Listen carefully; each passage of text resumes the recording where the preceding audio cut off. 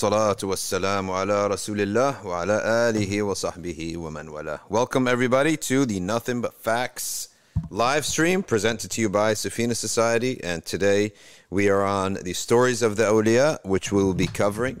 Al-Harith al-Muhasibi, one of the greatest awliya and scholars of our time. He was a colleague, or maybe we could say he lived alongside of the great Ahmad ibn Hanbal.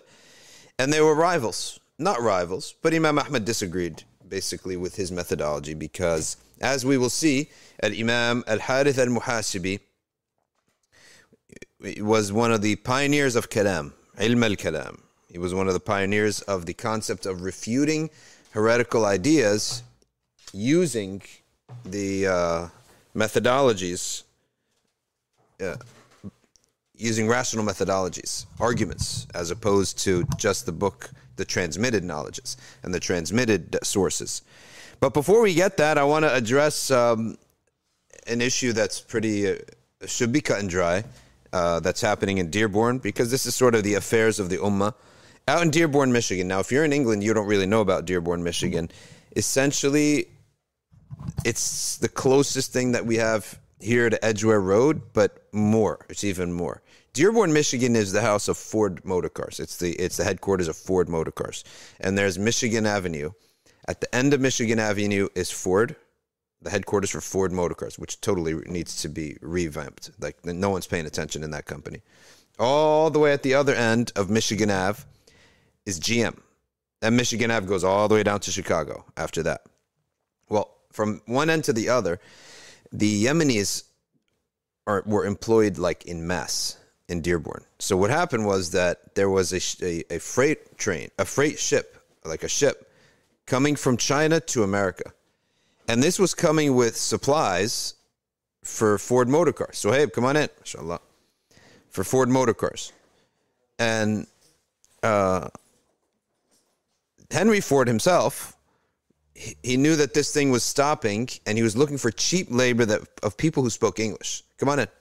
This is the camera that's working, so you can cross between the two cams. Come on in. So he knew that he was looking for cheap labor, and he knew that this thing is stopping in Aden. The ship is stopping in Aden, Yemen. So it stops in Yemen as like take a break, I guess. And the British at that time had colonized Yemen. They were in control in Yemen. So the average worker spoke a word or two of English. As a result of that, he said, let's go with these people, these Yemenis. And he brought truckloads, or shiploads, I should say, of Yemenis onto the ship and then brought them back. And they started working in his factory, cheap labor, basically. And then he ended up having a system where they could, bring the relatives over. So eventually, all of Dearborn became filled with these Yemeni Ford employees. So the entire city of Dearborn is pretty much a majority Muslim at this point, if I'm not mistaken about the statistics. Lebanese came over later, but essentially the major population is the Yemeni population. So the issue that's going on in Yemen, in Dearborn, is that the public schools have books that are essentially pornographic. Did you see this, Sohaib? Just look at the image. Look at this. It's a cartoon, right? Araya, I just sent it to your WhatsApp. You don't even want to see it, man. You don't even want to see it. You got the image when I basically what I said earlier. So I can't believe that the Muslims are swallowing this lock, stock, and barrel, right? Because the Muslim politicians, so the people, the regular people are objecting to this. They're like, what is this, right? We don't want these books in our library. Aren't we taxpayers? So what ends up happening is that who's caught in the middle? The Muslim politicians, who are always, I think, Democrats. And even this, I guess it's their mayor, Abdullah Hammoud. I guess he's caught in the middle.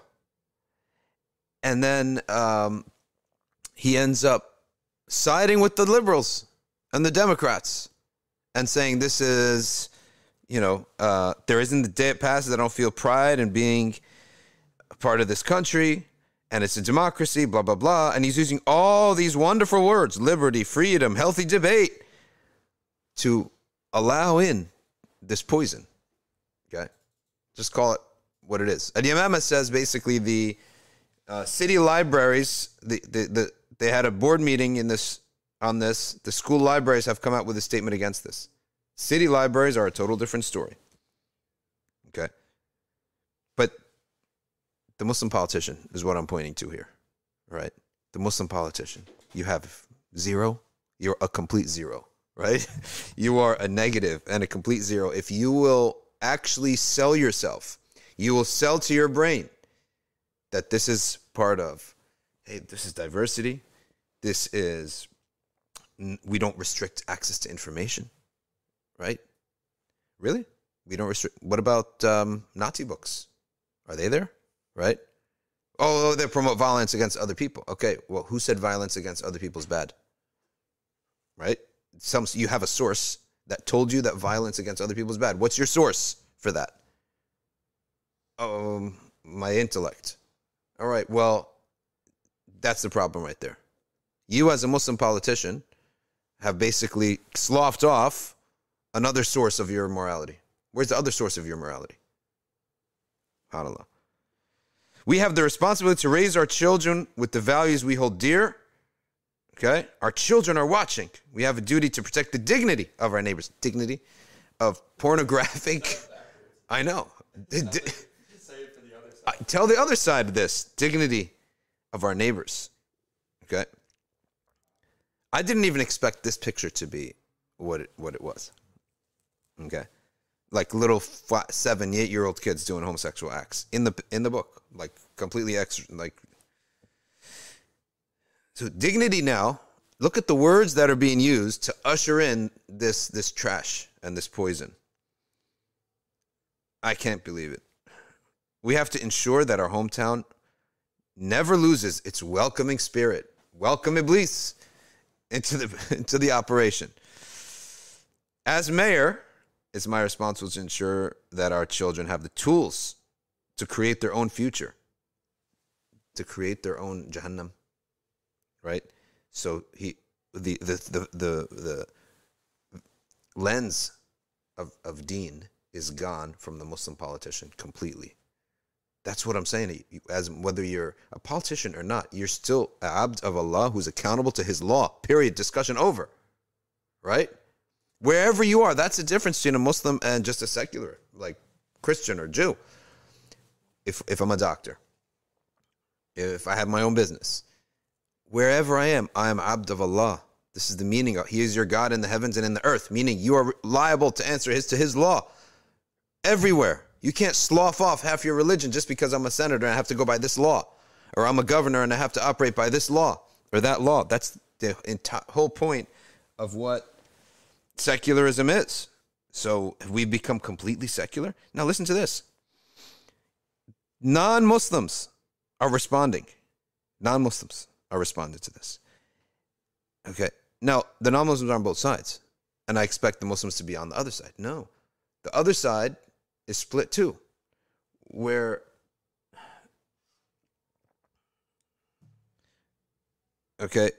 some other Muslim politicians are supporting this, then non-Muslims are criticizing those Muslims and saying, like, what Islam is this?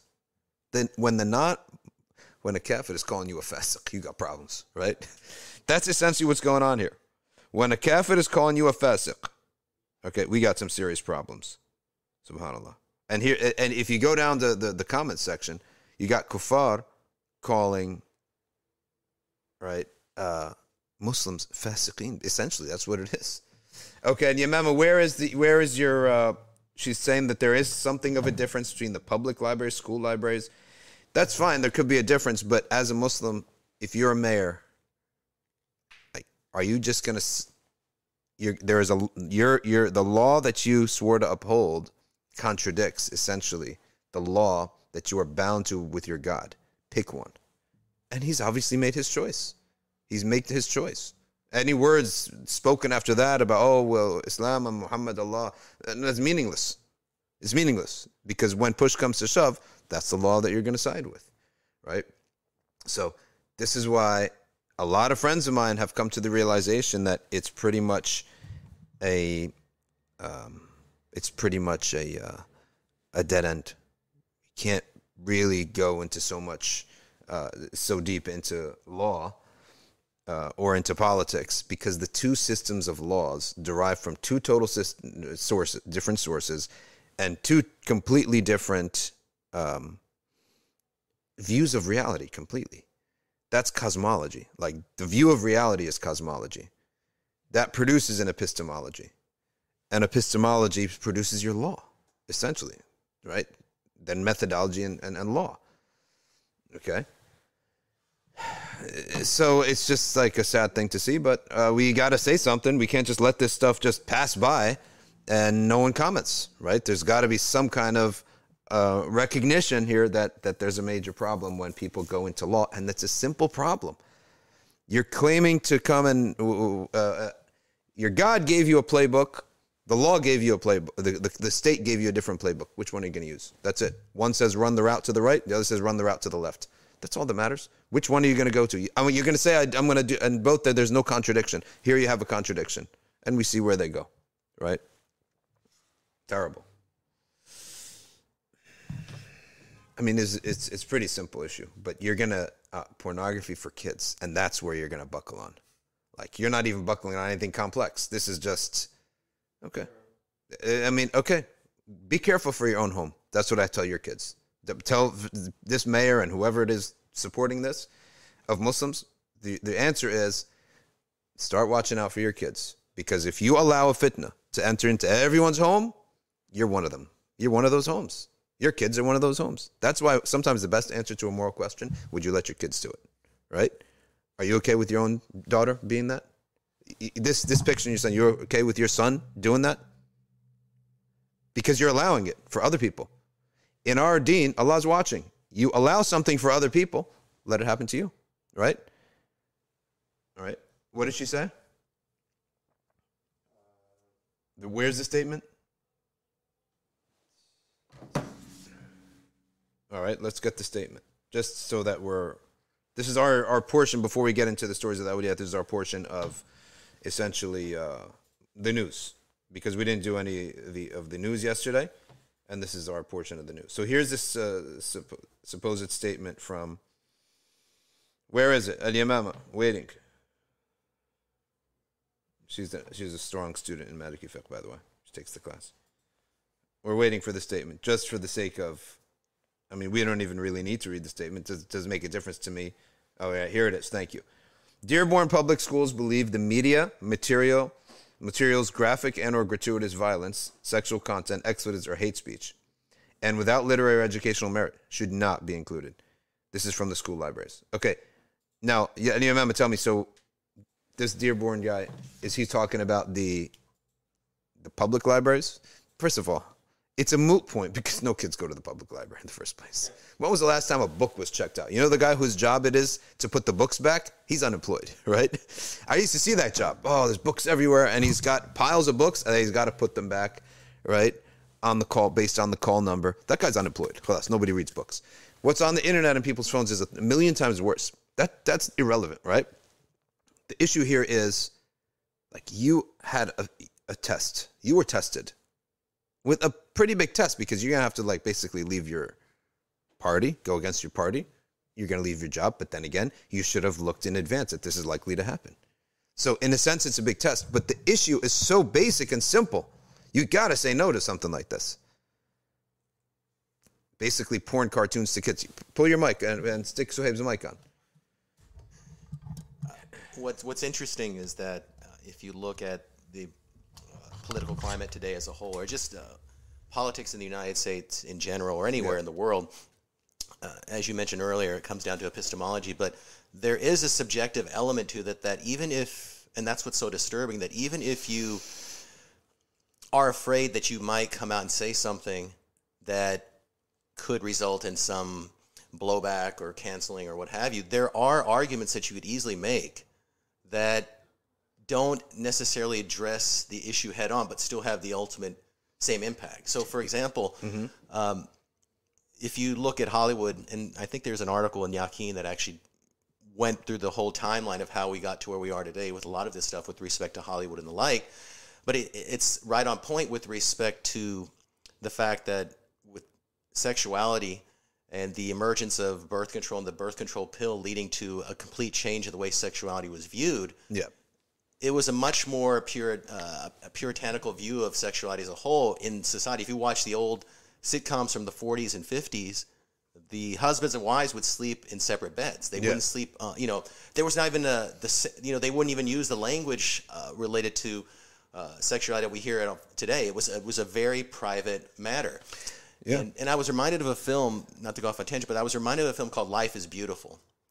And it was a movie that was about the Holocaust. And there was a scene in the movie, and because, films and stories have to deal with the realities of life. There are relationships, there are marriages and what have you. And I still remember there was a scene in that movie that tackled issues of, I guess you could say intimate relationships in a very subtle fashion. So there's a scene where a man and a woman are walking through the streets, and you can tell that they are attracted to one another. And she follows the man, the man follows the woman to her house, and, he's about to say goodbye to her, and then she says, why don't you come in? Mm-hmm. And then they just follow them going into the house. And then the next scene literally is the door opening up, and the woman has a baby in her arms, and you don't have to show anything. You can clearly see that something happened. They eventually fell in love, got married, had children, what have you. So there was nothing shown with respect to any of those acts. Yeah. So when you see cartoons like this, any subject related to private matters, or even if you want to talk about violence as well, you don't necessarily have to show everything. So what's so disturbing to me is that politicians and others in these spaces are either so obtuse in their way of looking at things, or so afraid, or maybe just not concerned at all, that they don't realize that, look, there are ways that we can still achieve our goals without having to explicitly compromise. Because when you're dealing with secular points of view, religious perspectives on things, that epistemology is not going to come into play. You have to present things in a fashion that's going to rationally make sense to the others. And at the end of the day, whatever our intentions are, that's between us and Allah subhanahu wa ta'ala. But the goal should be consistent with our deen. And as long as you're not compromising your principles, if there's a way to get around that, using your own logic, using their logic, we should utilize that. There may be, and sometimes there won't be, right? Sometimes there won't be, that's true. Because in this case, there is, though. In this case, there is. I mean, the librarian said it fine. They said, where's the educational merit in this, right? There's no educational merit in this. Some people are saying it's the public library, not the school library. It's insignificant. It's irrelevant. Both share the same quality, that no kids are reading in those libraries. Let's be honest, right? And what's on their phones is 10,000 times worse than what's in the library. But the issue is the Muslim politician. Like, he didn't even go the route, what you're saying, of attempting to say, no, we have to stop. There's no merit, educational merit. Well, listen to this guy. A guy named Abbas is posting, excellent stand, protecting children's freedom to learn about shar, and your name is a Muslim name. I don't understand. What law are people now living by? Sacred law has been completely, we forgot it.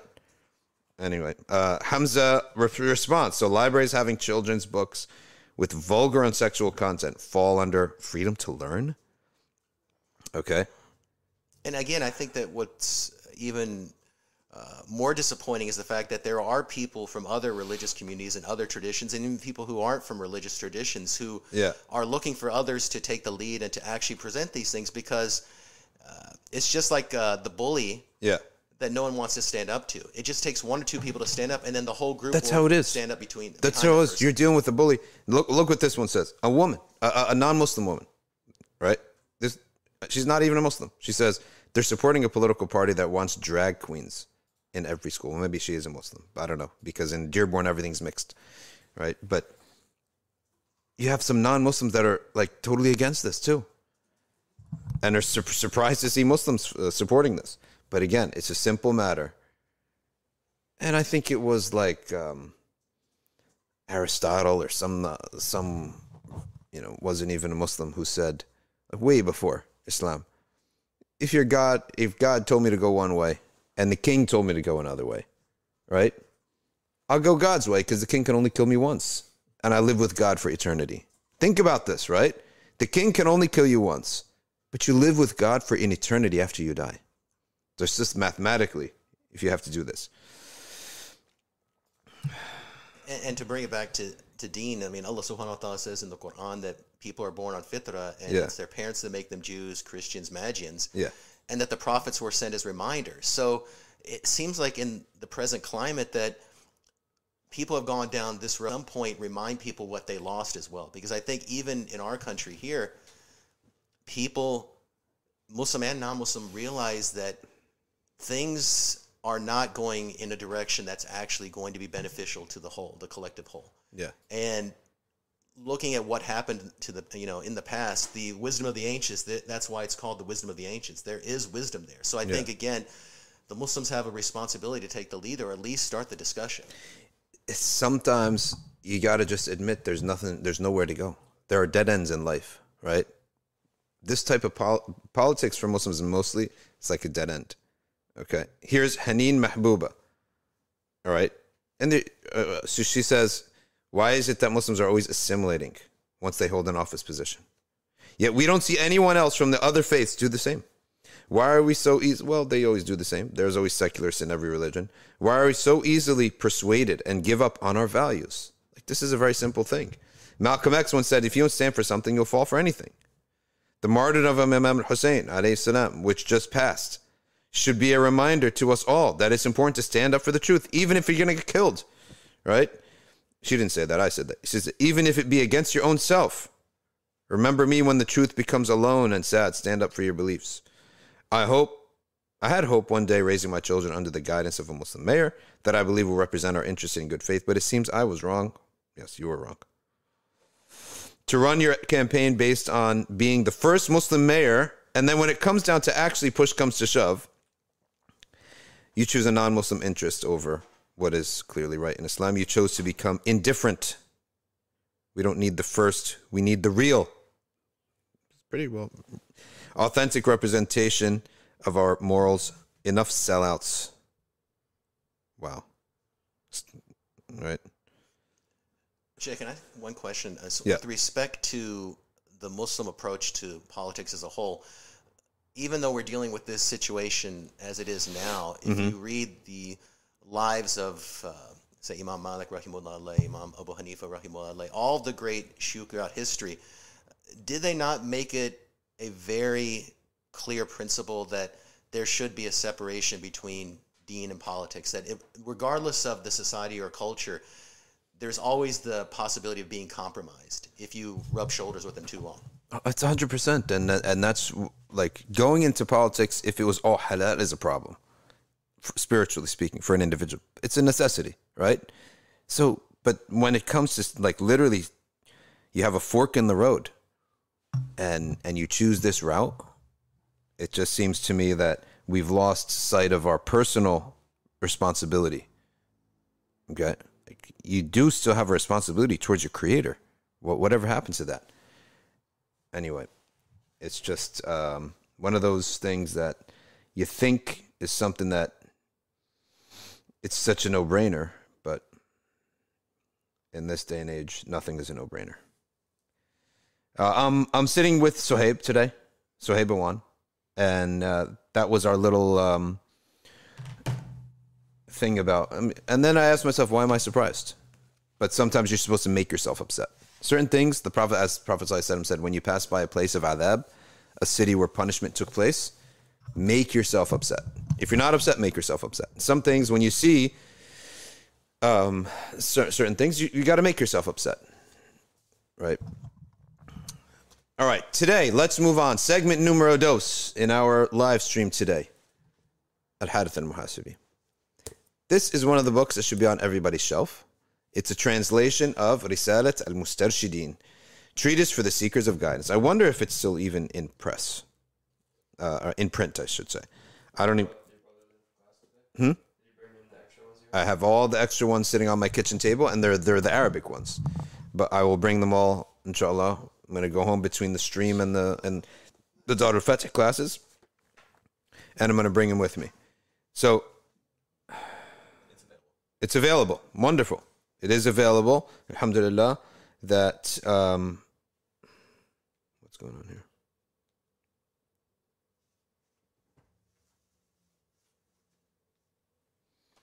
All right.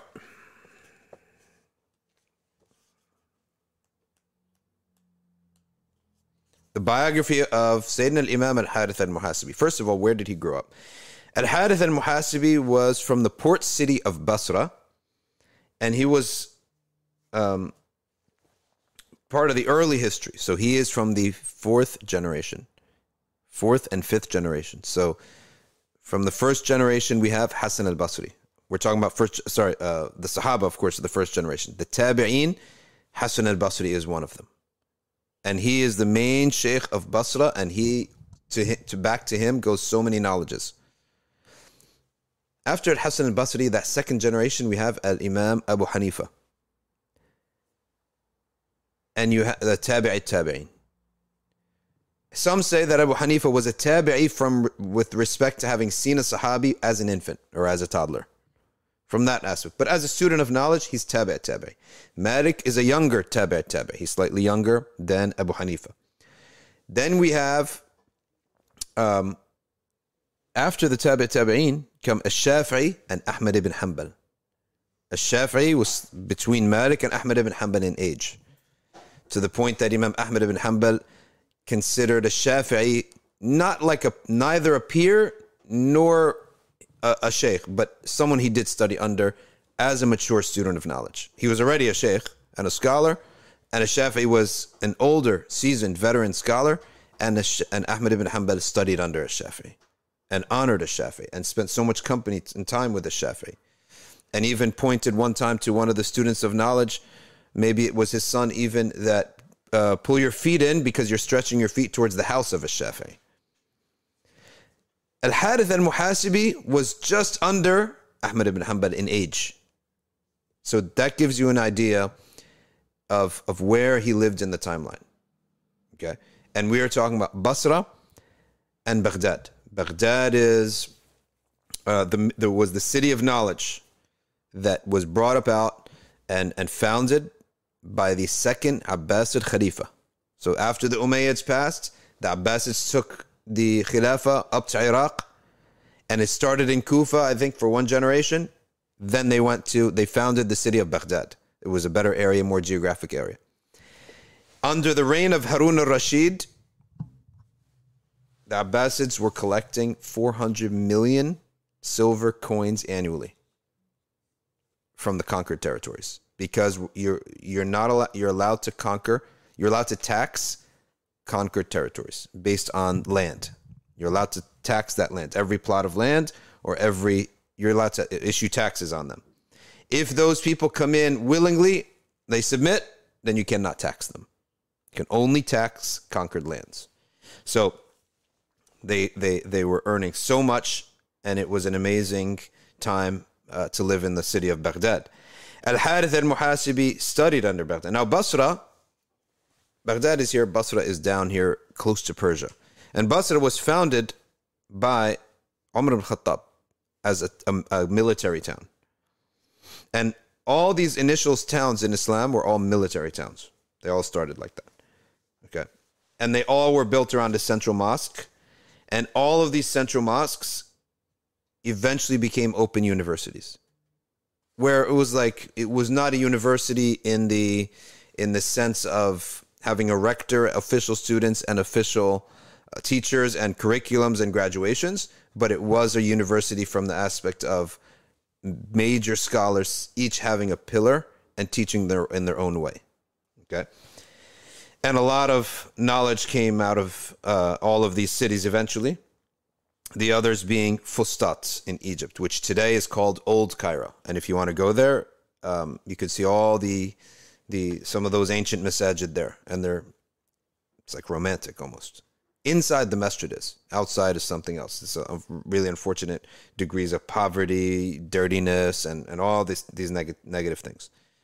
Okay, so these cities, after the military age of the Islamic conquests ended, these cities became centers of learning.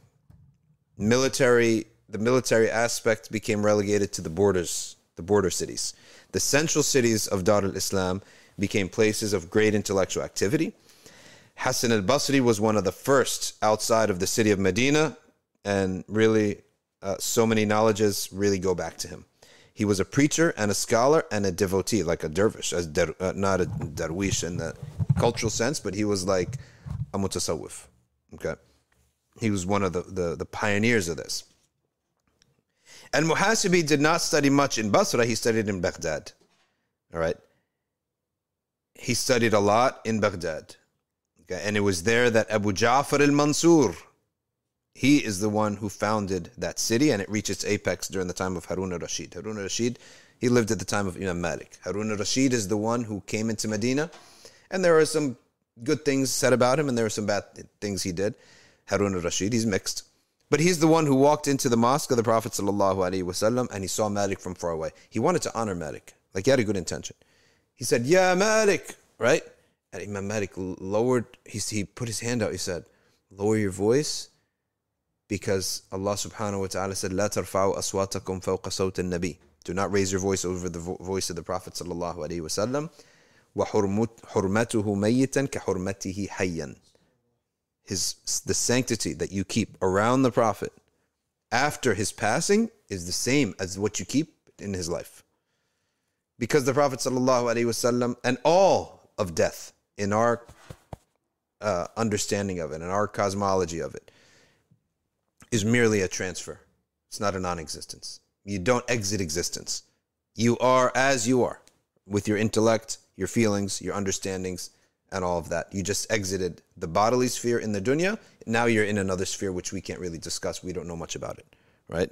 The barzakh, where time is different. Why is time different? Because the soul, it's a subtle, very, very, very subtle matter, right? It's subtle, but it is a thing. And therefore gravity is different, and therefore time is different, and therefore transportation is different, and therefore the amount of information you can hold is not limited by the size of your brain. There's so many limitations are lifted, and it's a completely different existence. But we don't hold at all for one moment that death equals non-existence. And if Allah was to permit, the knowledge of what's happening here is accessible to the people who are dead, right? It's accessible to them. It's not something that's impossible for them to know. And the Prophet ﷺ said that Allah shows me your deeds. So there is not a complete disconnect between a person when they are in the barzakh from their former life in the dunya. And the Prophet ﷺ, like, he's following his ummah. He knows what is happening in his ummah. What's one of the proofs of that? Did not the Prophet ﷺ come to Sayyidina Bilal in a dream? Bilal had not visited Medina after living in Syria for 2 years, right? And the Prophet smiled in his dream and said, "Bilal, what's this jafa? We missed you. You don't come to visit us." Bilal woke up, tears running down his eyes, packing his belongings, and his wife asked, "Where are you going?" She said, "I've been called by the Messenger of Allah sallallahu alaihi wasallam." We not know that Umar ibn Khattab and Ali ibn Abi Talib had once a question in fiqh. They had a debate. Not a debate, but a question that came to them. And, this is the story. That's Ghazali. I'll give you that story in a second. No, this story was that Sayyidina Ali one time, he wished to have seen the Prophet ﷺ. He said, "Shahaytu an ara Rasulullah sallallahu." I had like a desire in me to see the Messenger sallallahu. He came, and that night, after Fajr, before Fajr, he saw the Prophet ﷺ. So he came after Salat al-Fajr to Sayyidina Umar ibn Khattab, because the Prophet in his dream said, "Send my salam to Umar." Right? He came to Sayyidina Ali, told him, "Send my salam to Umar." When he came to deliver the salam, right, after Salat al-Fajr, Sayyidina Umar saw Sayyidina Ali's coming. He said, "Don't worry about it. He came to me after he came to you. Like, you don't need to deliver the salam. He came to me afterwards." SubhanAllah. How about Imam al-Ghazali and his brother? Abu Hamid al-Ghazali and Ahmad al-Ghazali, they had a debate. Nobody knows about Ahmad al-Ghazali. They had a debate about a matter. Ahmad al-Ghazali said, "All right, we need an arbitrator." Right? Abu Hamid al-Ghazali agreed. He said, "Who's the arbitrator? Who's going to arbitrate against Abu Hamid al-Ghazali? Who knows more than Abu Hamid al-Ghazali to arbitrate?" So Abu Hamid al-Ghazali said, Okay, who? He said, the Messenger of Allah. Abu Hamid al-Ghazali said, how? He said, go spend all night in ibadah and go to sleep. So after Salat al-Isha, Abu Hamid al-Ghazali made wudu and he'd spent all night in ibadah until he fell asleep. Okay, he fell asleep. There he saw the Messenger of Allah sallallahu alaihi wasallam with a plate of dates. And he gave Abu Hamid al-Ghazali 3 dates. And Abu Hamid al-Ghazali woke up with the dates in his hand. SubhanAllah. These people have merged between the seen world and the unseen world. So he ran. This is a sign. I got the dates from the Prophet, right? He ran to his brother's house. As the sun came up, he knocked on the door. The brother said, come in. He came in. When he came in, he saw the rest of the plate there at his brother's house.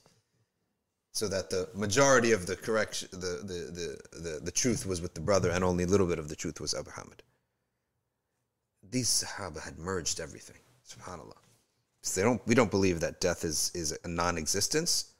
It's a different existence where we can speak very little about it. Imam Haddad said, you can't understand it much because we can only understand a life in a body, in a physical realm, right? But some people, gifted people in our ummah, have gotten a glimpse of both, and some live very heavily in both, right? They've sort of punctured the hijab while they're still alive, between this life and al-ghaib. Okay.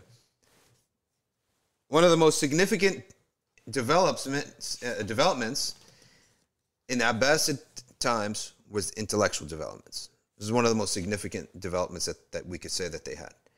And they began translating a lot of works into Arabic. And this led into many different ideas amongst Muslims.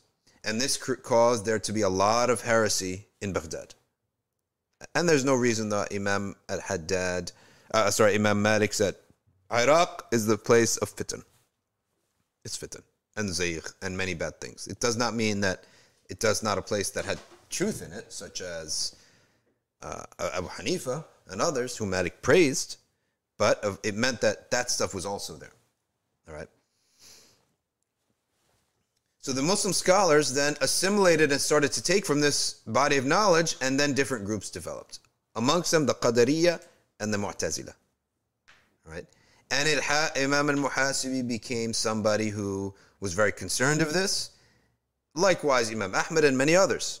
Imam Ahmad's method was none of this, revelation, full stop. Shut the door.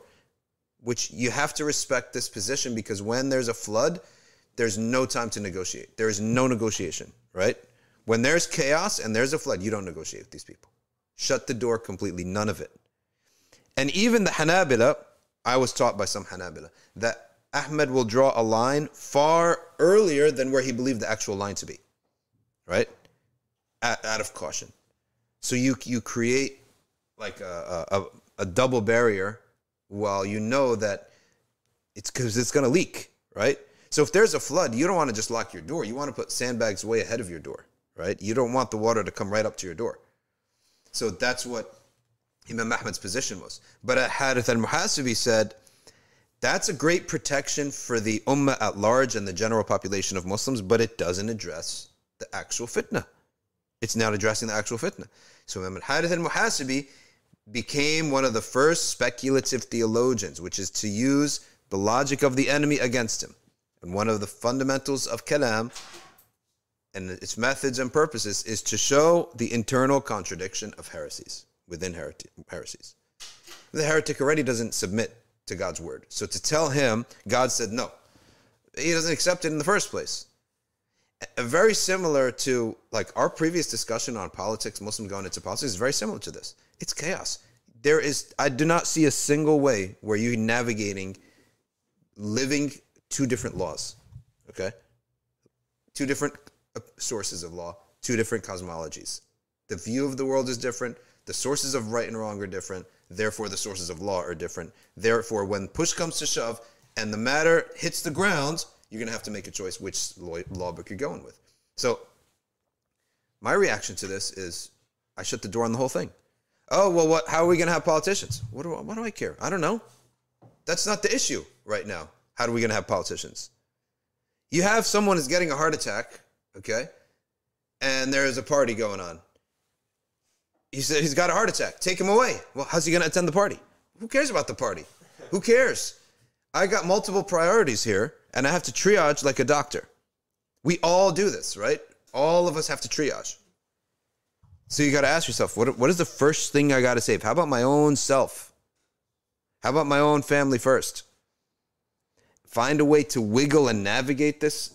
And by the way, we've been wiggling and navigating. What benefit did I get us? Right? What benefit did it get us?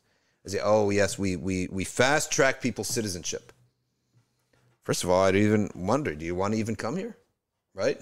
That's the first question. Oh, but their families were separated, and this Muslim politician fast-tracked the citizenship. Okay, wonderful.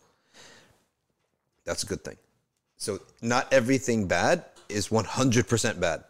Allah even himself says alcohol has good money in alcohol. Allah himself said that, right? Some things are good, but most of it is evil. Most of it is detrimental. So we make a judgment. We make a judgment. Is that something that a non-Muslim, you think non-Muslim politician has zero decency? You're not going to find a single non-Muslim politician to try to unite your families if you supported him? And I don't even mind the idea that we're going to support some politicians because it's the lesser of two evils. But I wouldn't go into it myself. So Imam Ahmad here says, all these ideas, throw them in the garbage. Light it up with dynamite, right? Light them all up. Gas it up and light up all these heretical books. I like this position in the sense that that's got to be the first position to protect the general masses of Muslims. And the general masses, if that's what Ahmad says, okay, I'm out of it too. I'm not even touching that stuff.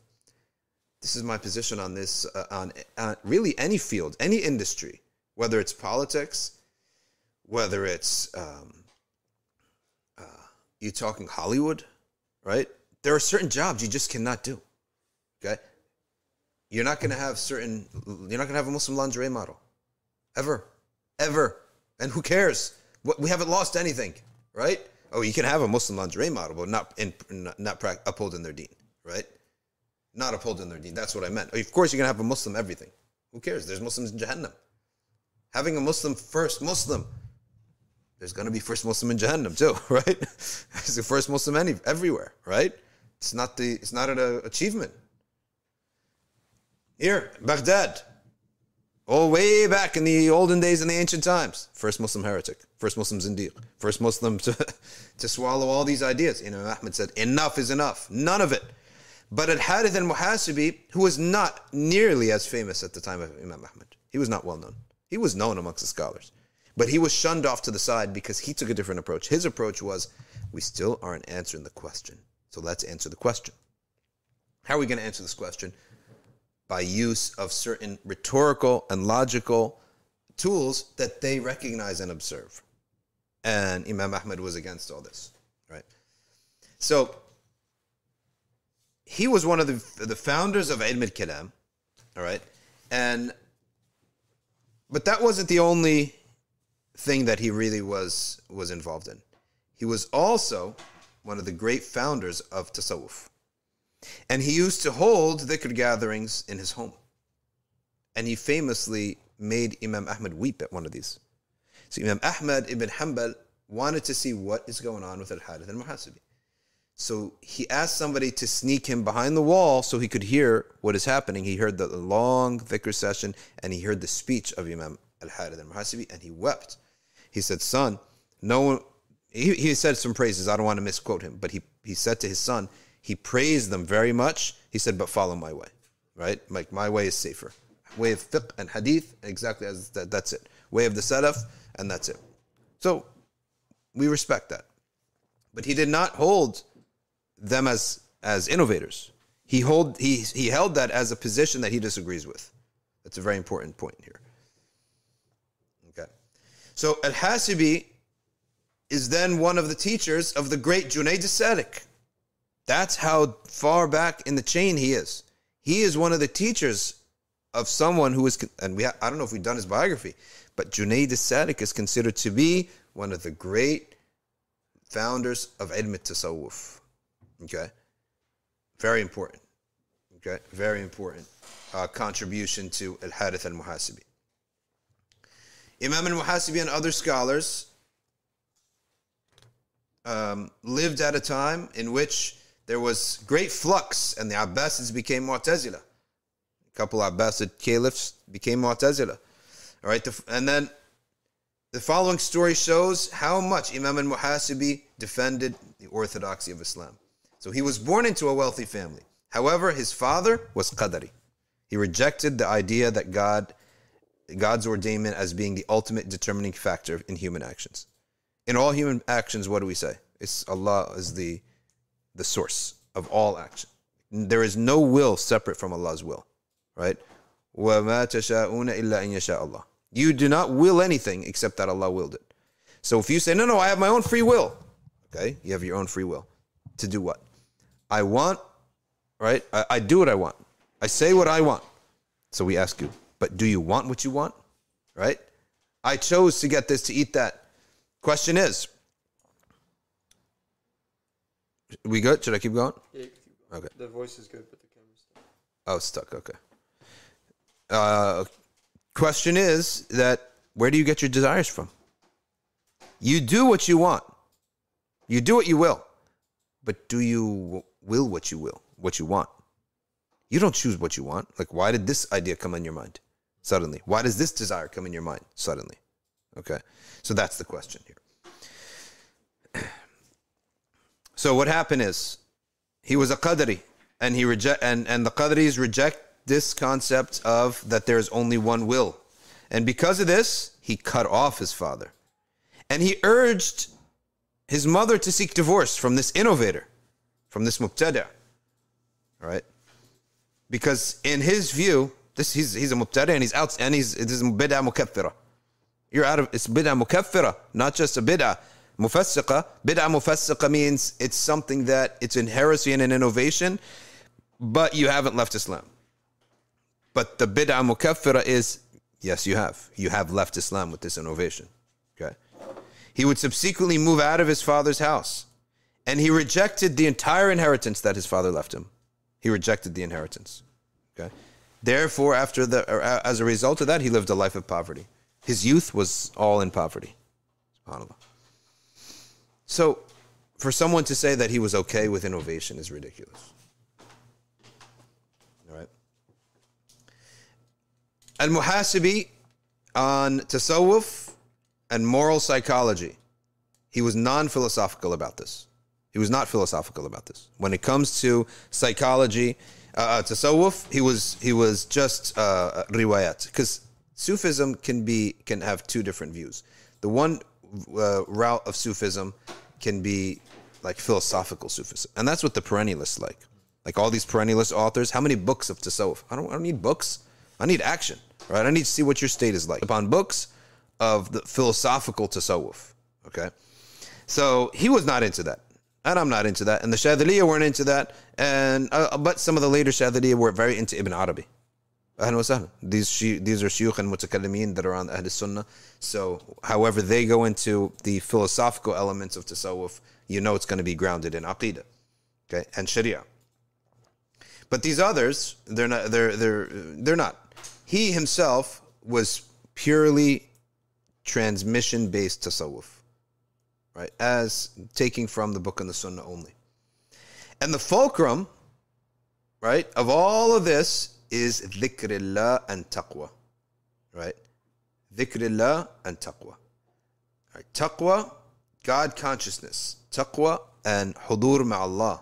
Hudur ma'allah means to be aware with Allah subhanahu, to be present with Allah subhanahu wa ta'ala, is the greatest, all right, of all, is the source of everything. And did not Sayyidina Ali said that the root of all evil is forgetting Allah. Okay. That now, folks out there, you're watching. I know that there's camera difficulties, but it's okay. It's not.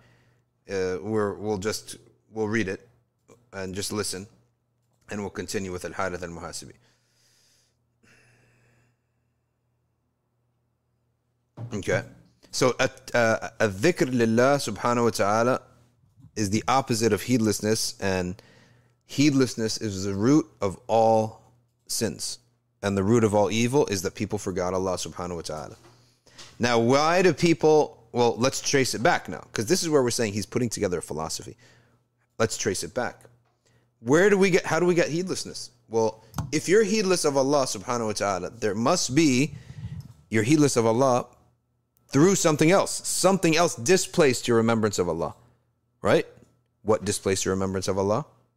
The dunya, obviously. So he said, the root of that, the root of heedlessness is indulgence in the world.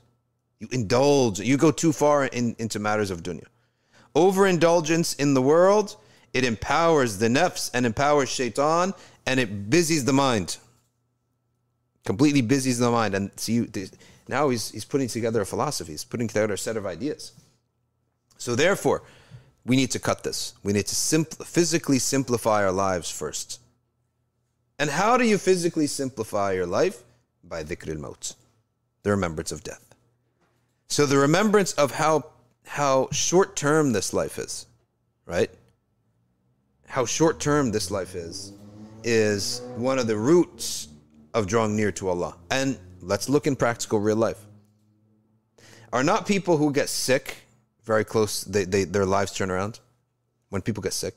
When people are near to death, like they have a near-death experience, do they not get closer to Allah? So he's right about it. If you look at it as an experiment, he's totally right.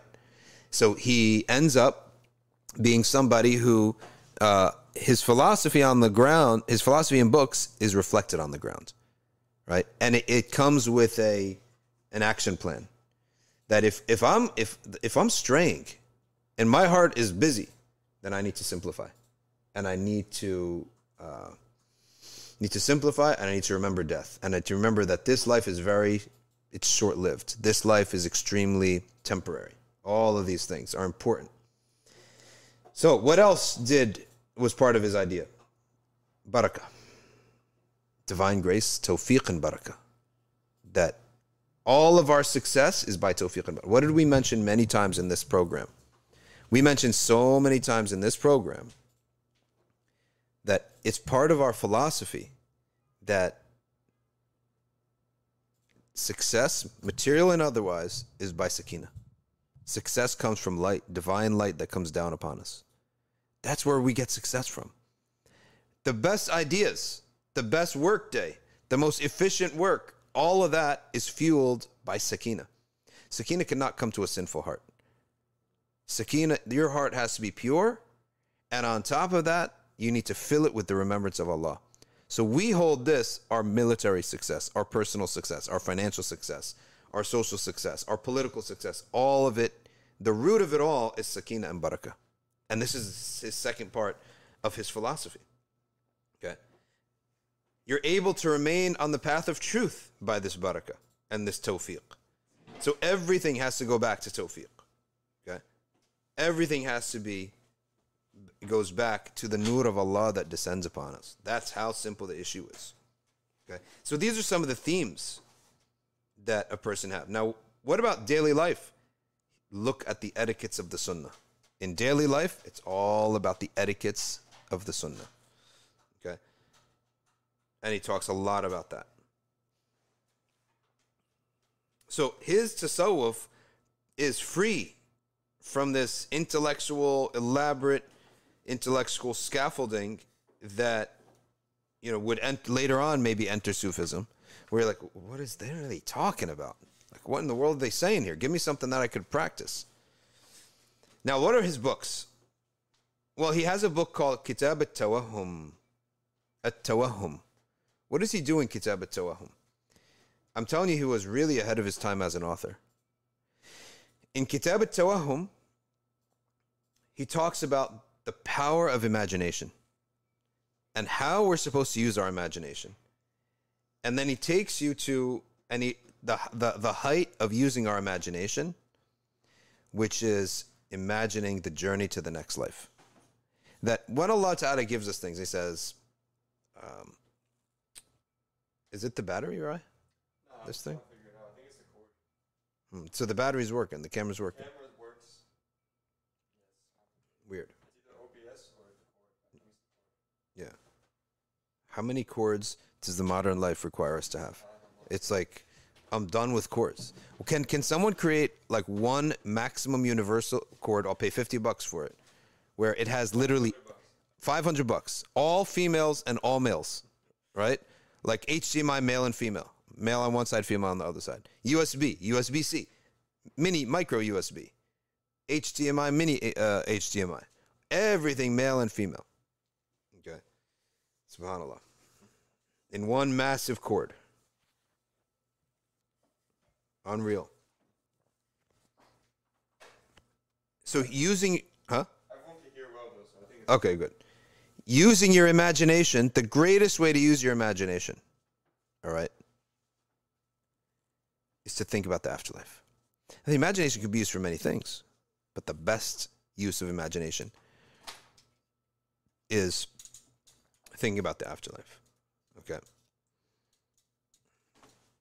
So he wrote that book, Kitab al-Tawahum. Then he wrote Adab al-Nufus, the etiquettes of the soul. What is the knowledge of the soul, the etiquettes around purifying the soul, and the heart has adab. If you look with your eyes at somebody, if you gaze at a woman, right, and you keep gazing at a woman, what do we say? We say that you have no adab. You're committing sins. And this type of sin, it's like you have no adab, right? Likewise, if your heart dwells upon her physical body and you're fascinated by her and you're now, dwelling upon her body, that also that's like bad adab of the heart. Your heart has no adab. So you're at Kitab Adab al-Nufus is all about the adab of your heart. Another book he wrote, a book of Nasiha, where he alerts people about the devil's tricks. Extremely important. He alerts people about the pitfalls of the devil, of the pitfalls of Iblis. He writes another one, Kitab al-Ri'aya li Huquqillah. What are the rights of Allah subhanahu wa ta'ala? I have rights, you have rights. Well, Allah also has rights. Right? All of this put together can literally become a curriculum for Tasawwuf. All his books. Okay. Ihya Ulum al-Din, Qut al-Qulub, they all rely upon these books. Okay, they're all inspired by Kitab al-Ri'aya. If Ghazali and Qut al-Qulub, Abu Talib al-Makki, they used Kitab al-Ri'aya as a basis for their works, that just tells you where he is. Okay. And then he has another book, which is the one that is translated here, is the intro book to Tasawwuf, Risalat al-Mustarshideen. It's briefer, it's less rigorous, it's less systematic. It's a free-flowing set of ideas for the beginner on the path. Okay. And he built his argument on the basis of certain verses of the Quran and certain hadith of the Prophet sallallahu alaihi wasallam in a very simple manner for the beginner on the path of Tasawwuf. Okay. And so this is a summary of al-Harith al-Muhasibi. And I think we can take a look at the clock now. What time is it? It's 2:30. We've been on for about an hour. And what we could do now is open it up for some comments or questions.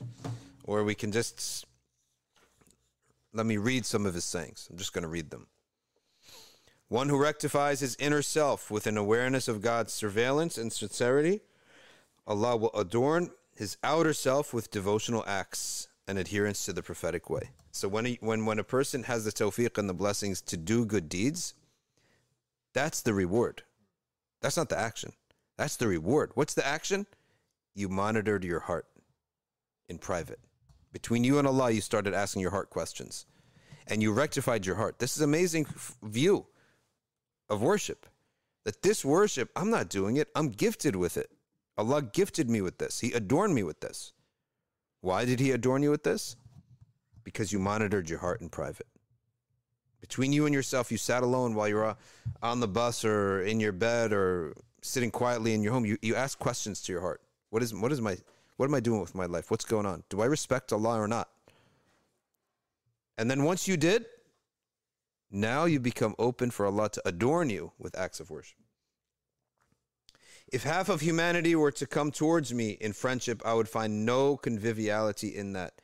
And if the other half were to turn away from me, I would feel no alienation in their distancing themselves from me. He said concerning the hadith, the best of sustenance is that which suffices. That is the basic provision which comes day to day, and you don't worry about tomorrow. Right? We are always worrying about my retirement, blah, blah, blah. Anyone divested from the world finds his divestment in proportion to his knowledge in proportion to his intellect, and his intellect in proportion to the strength of his faith. So he talks here about how intellect is not something you're born with, that you have an IQ. It's more than that. Intellect is rooted in how much faith you have, your iman. The more you increase your iman, the more you will understand. Your understanding here is the meaning of your intellect. Knowledge bequeaths fear, divestment from the world bequeaths comfort, and gnosis bequeaths self-criticism. The basis of obedience is impeccability. The basis of impeccability is God consciousness. The basis of God consciousness is balancing between fear and hope. And the basis for those two is the knowledge of promises and threats. Good character is bearing abuse, rarely becoming angry, having a pleasant face, and sweet speech. Everything has an essence. The essence of a human being is his intellect, and the essence of his intellect is patience, sabr. If you do not hear the caller to God, how can you answer his call? The oppressor is remorseful even if people praise him. The oppressed is safe even if people condemn him. The content person is wealthy even if he is hungry. The covetous person is impoverished even if he owns everything. One who does not thank Allah for a blessing has called for its eradication. The best person is one who does not allow his hereafter to preoccupy him from his worldly affair, nor does he allow his worldly affair to preoccupy him from his hereafter. Right? So before we go and save the world by becoming entering some industry and being the first Muslim to enter that industry, we got to make sure we save our own tail before we claim to save others and help others. The tribulation of the seeker of the world is the idling of his heart from remembrance of the hereafter. If there's a seeker and that seeker does something bad and it's something terrible and he's going to be punished, how does Allah punish such a seeker? He busies his heart. Right? So we say to you, do jujitsu with this. With whatever Allah's busying your heart, make it a dua. Allah's busied your heart with cars. What's better, to be heedless of Allah or to be asking for something of the dunya? At least you're making dua. Make dua for it. Your iman will increase when you make dua. Maybe your perspective on cars will also decrease or change. Whoever emerges from the authority of fear into the haughtiness of security, the paths leading to the places of his ruin have been greatly expanded. SubhanAllah. People differ in worldly divestment in proportion to their soundness of their intellect and the purity of their hearts. The most virtuous and the most intelligent and those who best understand, the most virtuous are the most intelligent and those who best understand God. All right. That's it for today. Let's take your comments and questions as Ryan keeps back and forth. He's losing weight moving around here, trying to take questions. All right, Gabriel Shaban, we are taking questions now. Everybody, feel free to put in your question. Open QA for everybody here.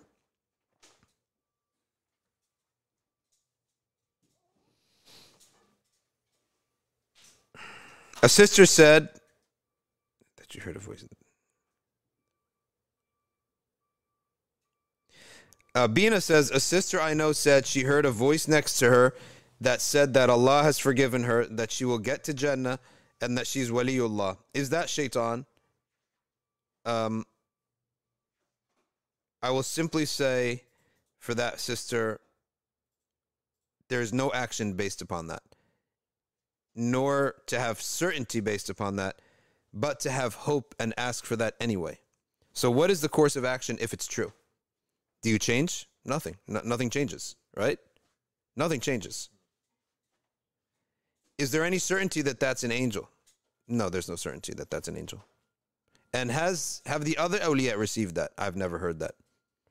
Have the other shuyukh ever spoken about that? No, I've never heard about that. So leave that off as an issue, and you don't speak about such a thing, and because the basis of karamat is that we don't speak about them. The general principle of karamat is that we do not speak about them. We keep them secret to ourselves. That's a general idea of karamas. So we say to this sister, pray for it, hope for it, have no jazm with that. If you have a sheikh, you're so pious, you have a sheikh. Tell your sheikh. See what your sheikh says about that, right? But pray for it. Pray for it to be true. We all pray for that to be true. But it doesn't change anything. You're not going to... If you use it to go get special treatment from people, then you're deluded. I'll tell you when I would be very certain that it's not true. That it's not a true hatif. This is called a hatif.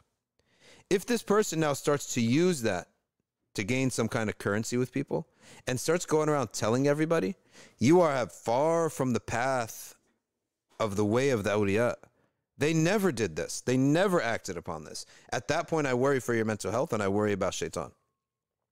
If you use this to try to get $1 out of people, right? That you tell somebody this.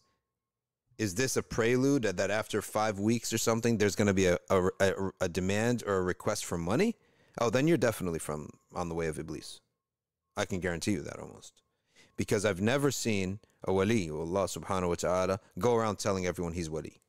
I'll go around telling of his private karamats with Allah subhanahu wa ta'ala. Go around telling people to honor him. Go around asking people for money based upon this. So let's just watch. But right now, there's no action upon it. Okay? Maybe it's from an angel. Maybe most likely it's not. Right? But there is no action upon this. All right. Qasim says, advice for feeling hypocritical when trying to do good things like dhikr but stuck in bad sins at the same time. Well, this happened in the time of the Prophet sallallahu alaihi wasallam. And they said there was a man, he prays Fajr in the mosque. But then he goes out to the marketplace and he steals and he lies and he schemes. The Prophet sallallahu alaihi wasallam says, if he continues, he'll stop. So that answer is both. If he continues and he insists on lying, he will eventually stop coming to pray Fajr. If he insists and his will to pray Fajr in the mosque stays great and good and strong, he will stop lying. So keep feeding what is good. Eventually, what is bad will just leave. What is bad is almost like an animal that will just lose hope. I'm not going to get any food here. Let me leave. Eventually. And that is going to be from the command of Allah subhanahu wa ta'ala. Allah ta'ala will command your nafs to calm itself down. Mana al-Razaqi. Yes, this live stream is shared. It's on Spotify. It's on Google Play. It's on Apple Music. I guess now there's no more iTunes. It's Apple Music, right? And it's on YouTube. It's all saved everywhere. I wanted to show some calligraphy that came to us, but the camera's down. When the camera's back up, I'm going to show some amazing calligraphy that people sent us, right? From Morocco, straight out of Morocco. Okay. Let's see the questions that we have here. What else we got?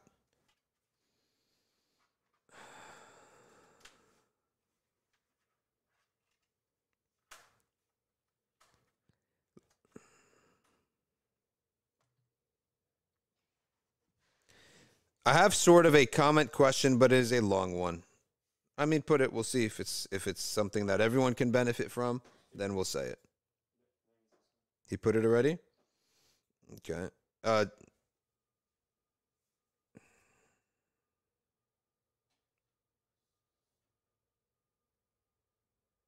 Moab says, how do madhabs differ about dogs affecting your state of purity?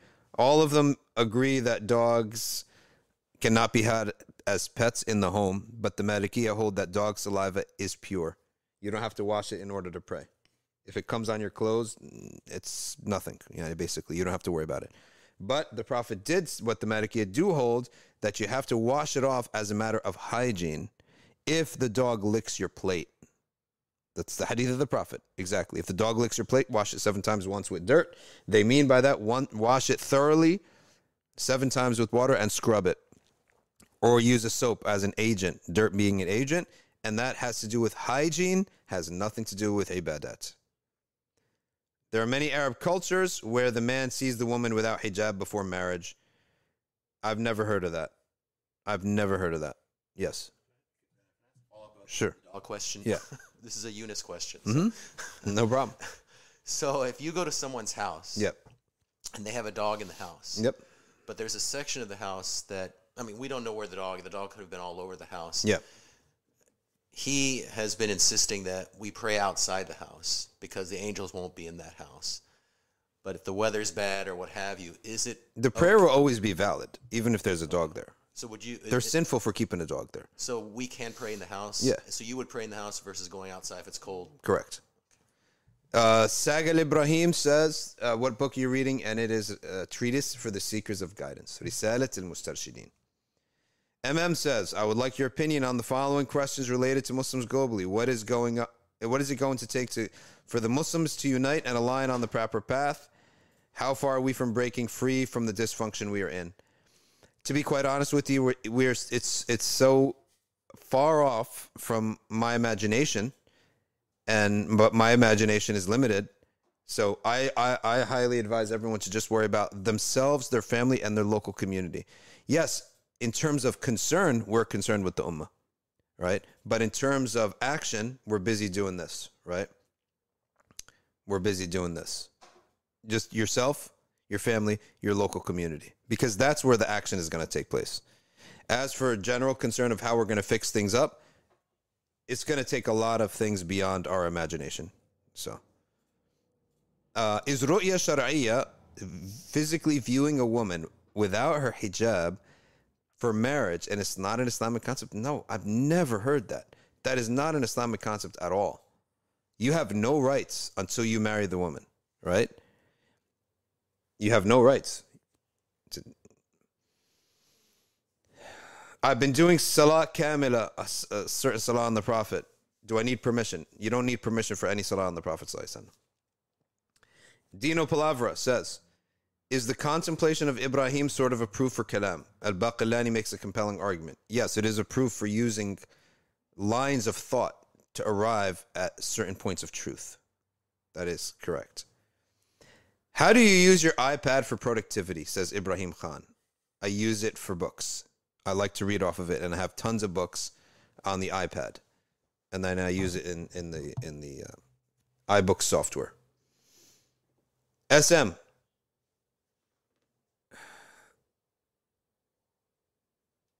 SM is asking about Fana in Nar. No, I don't know about this. I never looked into the subject of Fana in Nar.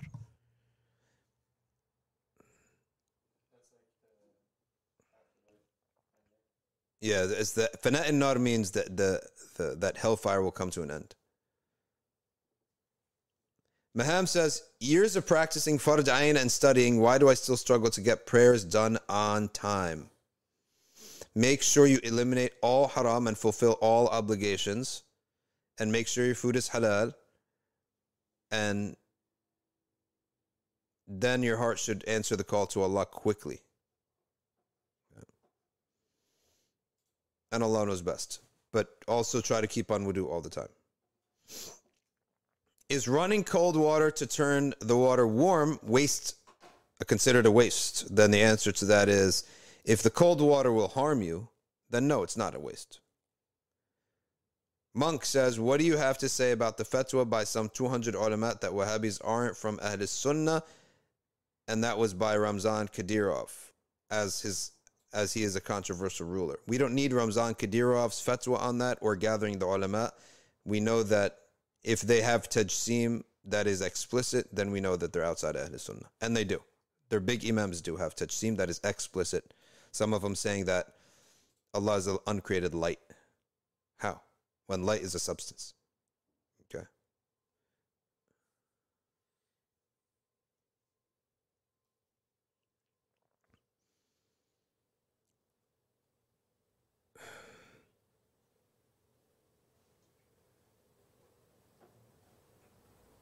All right, Gabriel's question. I fear that Muslim men are being lost to far-right figures online, like Andrew Tate and Jordan Peterson. Okay.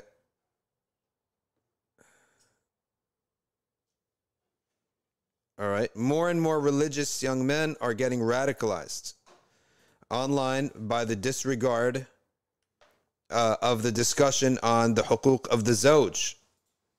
Hukuk az-zawj, the husband. Rights of the husband. It has gotten to the point that I believe a lot of young religious Muslim men choose to marry women from overseas. It's a mistake because I think the world is one culture right now. Instead of what some, maybe they're different somewhere else.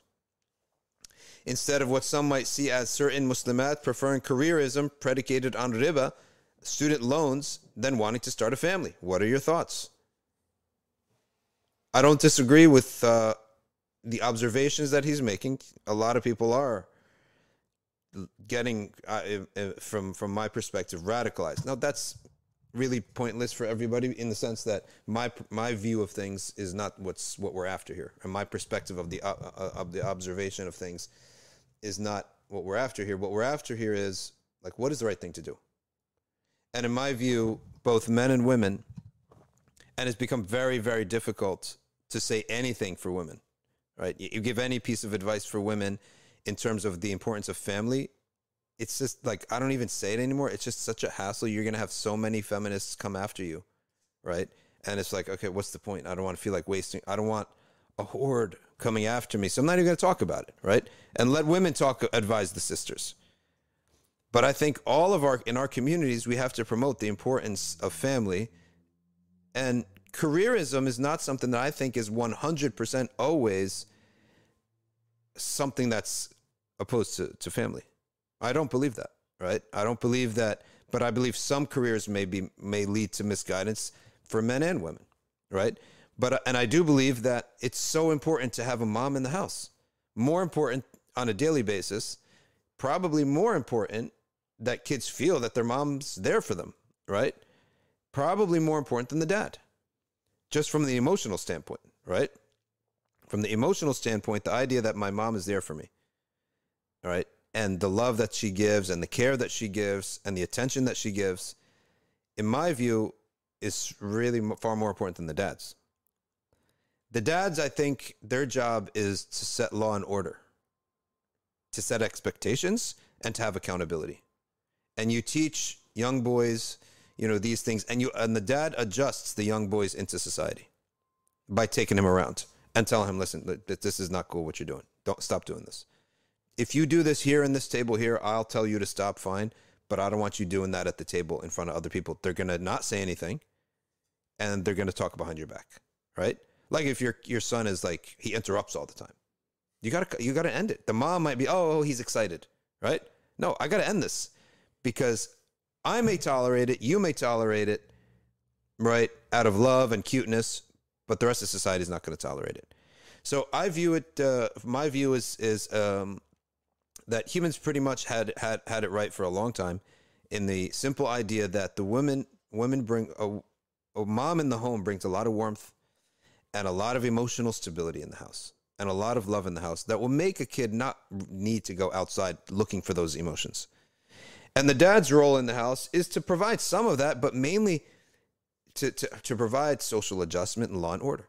Now, do I believe that this can be done simultaneously as a woman doing something with her day when her kids are at school? I ask myself the question, if the kids are at a school, well, what else is there to do at the house? This is not the old days where you're living in the same house as your mother and her aunts, and there's 10 other women in the apartment, right? Or on the street, or like living next to each other.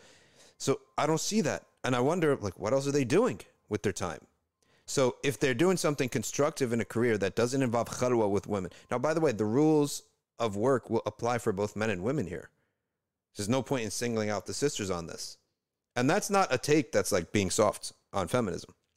It's the truth. Anything that you're going to say is haram for a woman, chances are it's going to be haram for a man, with one exception, which is the traveling back and forth. That there's discussion on it, there's prohibition for traveling alone, right? And constant travel back and forth. There's prohibition on it, and there's some fatwa allowing for it. But when the fatwa allows for it, if there's a need, right? It's a dire need, necessity. Then the fatwa allow for that because air travel, bus travel, it's all safe today. There's cops everywhere. It's not like the old days where you're traveling alone in the desert or alone on a road. But they say it has to come with dire need. So I do agree with the observation, and I think that the solution to that is gaining knowledge of Deen and having a strong perspective on what is important in life, in that the family life is important. If a man is careerist, it has less harm on a family, in my view, of observation, pure observation, this is not Sharia or anything, than if a woman is a careerist. Why? Because there are emotional needs that need to be provided daily, every day. Okay? And that really takes place from when the kids come home from school until the end of the day. That's the majority. So that's really the main time that it has to happen, right? Some people call this mothering. Now, the fathers, the dads, also, their absence also causes a lot of problems, right? Because balance, setting things right, a lot of that stuff is really based upon the dad laying down the law. So it is a marriage with the youth, I think, is a problem until they study. Once they're in the circles of Islamic knowledge, I'm telling you, I see a lot of these problems going away. I totally see it from the sister side and the brother side, right? No sister will be knee deep, neck deep in theology, in fiqh, and even give one glance to these feminist ideas. Not even one. And no brother will be waist deep in religious knowledge and give Andrew Tate and Jordan Peterson a minute of their time, right? I'm telling you from what I've seen. And I'm dealing with students of knowledge every day, and I'm dealing with regular Muslims in the mosque every day. And I see the difference. As soon as they get into that, right, they don't argue about Andrew Tate and feminism and all that nonsense. They argue about, does Allah lie and does theological questions. They got to wrestle. They got to box. What's mustahil aqli and all these things and sifat of Allah subhanahu wa ta'ala. They're going to argue. Yeah, when they're arguing in this, then you know that they're not listening to that other nonsense. Suffice it, the guy's basically a virtual pimp, right? He's a virtual pimp. Andrew Tate used to run a porn website, basically, with women who are just with cams, right? So he's a virtual pimp.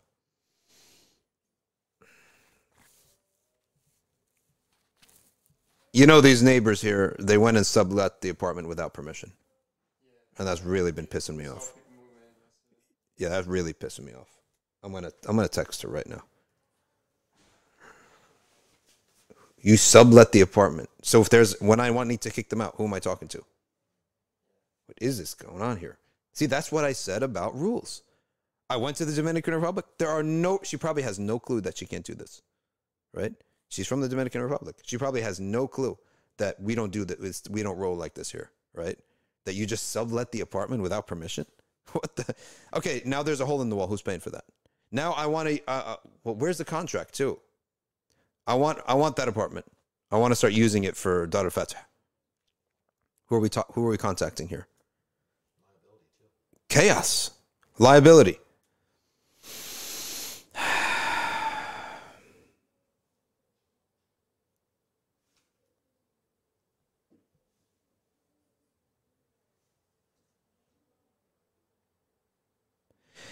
Hadi says, driving makes me incredibly sleepy. I commute to work.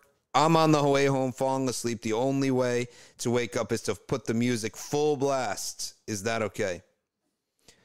To be honest with you, if the only way for you to survive is that you're going to kill somebody else too. You're not going to kill yourself. You're going to kill somebody else.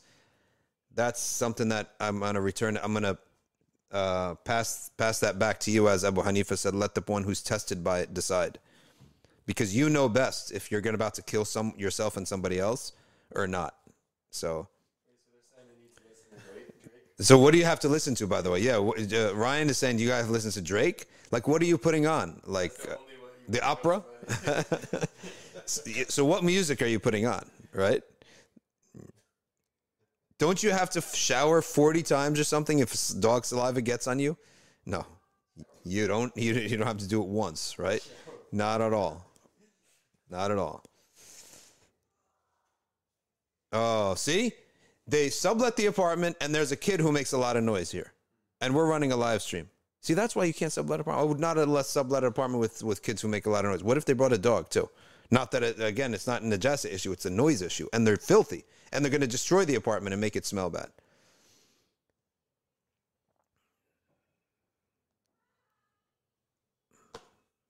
That's it. I'm ending this live stream. I'm going to go knock on their door right now.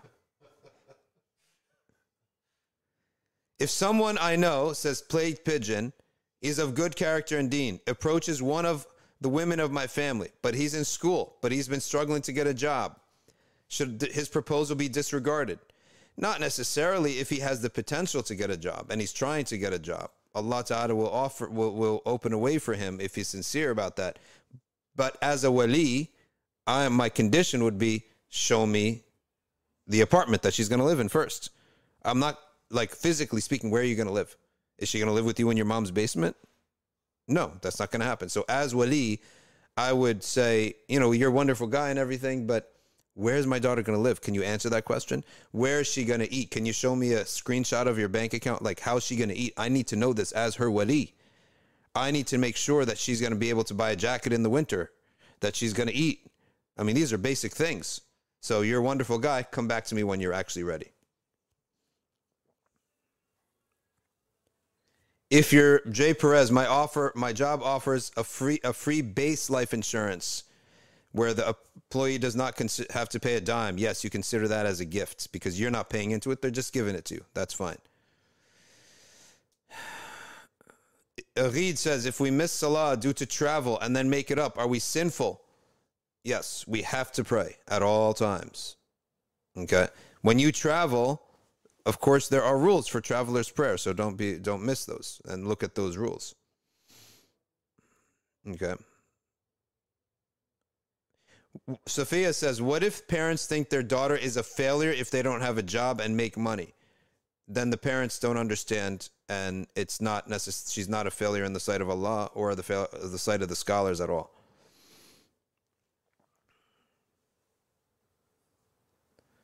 Ashima Muhammad, I think men who are drawn to people like Andrew Tate don't have a good male example. I agree with you.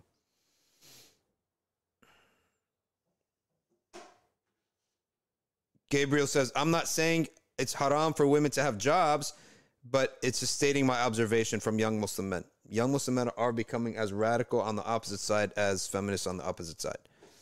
Okay. Can a wife travel with her younger kids from USA to another country to meet her parents, says Musa, and because, just fulfilling rights of parents, etc.? Yes, inshallah, that shouldn't be a problem. Because that's a need. There is a need in a sense. It doesn't have to be a life and death need, but some legitimate purpose. Let's see what's going on Instagram. Could you mention the name of the book of the rights of Allah subhanahu wa ta'ala? And the two types of bid'ah. Yes, the bid'ah mufassiqah is a bid'ah where you contradict an explicit text of Quran or Hadith. Bid'ah, and that makes you are a Muslim, but your deeds are not accepted because you're an innovator until you fix your beliefs. Then there's bid'ah mukaffirah. You're a zindiq because you contradict a verse that is both qat'i and mutawatir. All right. In that case, it is you are a bid'ah mukaffir, you're a zindiq, you're outside of Islam. Manar Zaki, that's what it is. I said before Manar Zaki. Manar Zaki. What's the best way to get your kids engaged and involved in Islam? Two things. A good Muslim friend environment and some of the nice nasheeds and Islamic songs that are on TV. The book about the rights of Allah, Kitab Ri'ayat Huquqillah. That's the name of the book. Kitab Ri'ayat Huquqillah. Okay. I am Bilal. Jazakallah khair. May Allah protect you and protect this live stream and let us live and die giving sincere nasiha to the Muslims. Let's see Facebook, which we always ignore these poor people on Facebook. Because but I connected it. Why aren't the comments connected, right? What's up with that?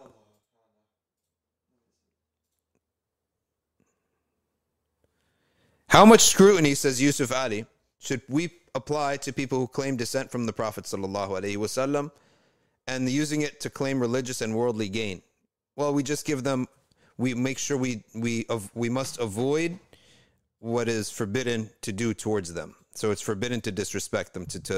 It's doubly forbidden to dishonor them, right? So we have to just make sure not to do that, just in case it's true, right? But we don't have to investigate, right? I'm working for the Middle East as a teacher, and I find the education system toxic, says Tawsif Zafar. Facebook now.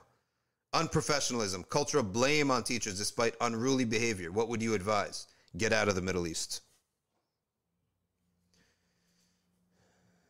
Get out. And I know teachers in the Middle East who can't survive on the salary. So they get there and they intentionally teach half the class, or they take it lightly so that they could force the student to get private tutoring. And they supplement their salary on private tutoring. It's all corrupt, the whole place from top to bottom. Wallah, I went to a sheikh there. He's a sheikh of a tariqah there. And we were in my naive day and said, what's the solution for the Arabs? He said, how much kerosene is there in the world? Light it all up. That's what he said. Light it up. Right? Big gas, as he said. Traveling light agrees. Having a present mom is so important for emotionally, and having a present dad is so important for social adjustment. Right? I see people who are emotionally just fine. They're emotionally perfectly fine. But they're not adjusted to the world. Okay? They're not adjusted. Is there a platform where we can ask questions relating to Maliki fiqh, says Traveling Light? Yes. And that platform is called ArcView. And you could take my class, which I teach every Tuesday on Maliki fiqh. And we're going to be going through the 3 elementary preparatory texts in Maliki fiqh. And you can sign up for that, right? And pay $10 a month, which is basically free, right? If you think about it, all right? And you could study Maliki fiqh, and we have a Q&A session in Maliki fiqh. We have a Q&A session there. Okay. Is that last question? Anabi says, Anna B, 77. Is there any difference in the way males and females make salah? Physically, in terms of words, no. But in terms of physicality, yes. In terms of physicality, a woman is to regular keep her knees closer together and her elbows in sujood closer together. What's called iftirash for a man. Iftirash is to spread out. But for a woman, it should not be spread out. Okay? So the arms for a man should be spread out in sujood, for a woman brought together. And for the knees for a man are in normal position, but for a woman they should be closed up a little bit. So a woman her prayer physically, her sujood may be more collected than a man's. A man will do iftirash with his arms out, if there's room, of course. All right, daydreaming of autumn. What is kitab at-tawahum? At-tawahum, with a waw there, tawahum, is a book on imagination. Using your imagination. And we use our imagination in many good ways. And he said the best way is to imagine going to the afterlife. That's what that book was about. All right, folks. Hopefully by Monday, this camera situation will be fixed. I bet you we just shut down OBS and open it up again. It'll be fixed because there's always glitches. These are all man-made products that we're dealing with. And there's glitches all the time. So jazakumullahu khairan for all of your attention and taking this as a podcast. Support us at patreon.com/Safina Society. And for now, jazakumullahu khairan. Subhanakallahumma wa bihamdik. Nashhadu an la ilaha illa anta. نستغفرك ونتوب إليك والعصر إن الإنسان لفي خسر إلا الذين آمنوا وعملوا الصالحات وتواصوا بالحق وتواصوا بالصبر والسلام عليكم ورحمة الله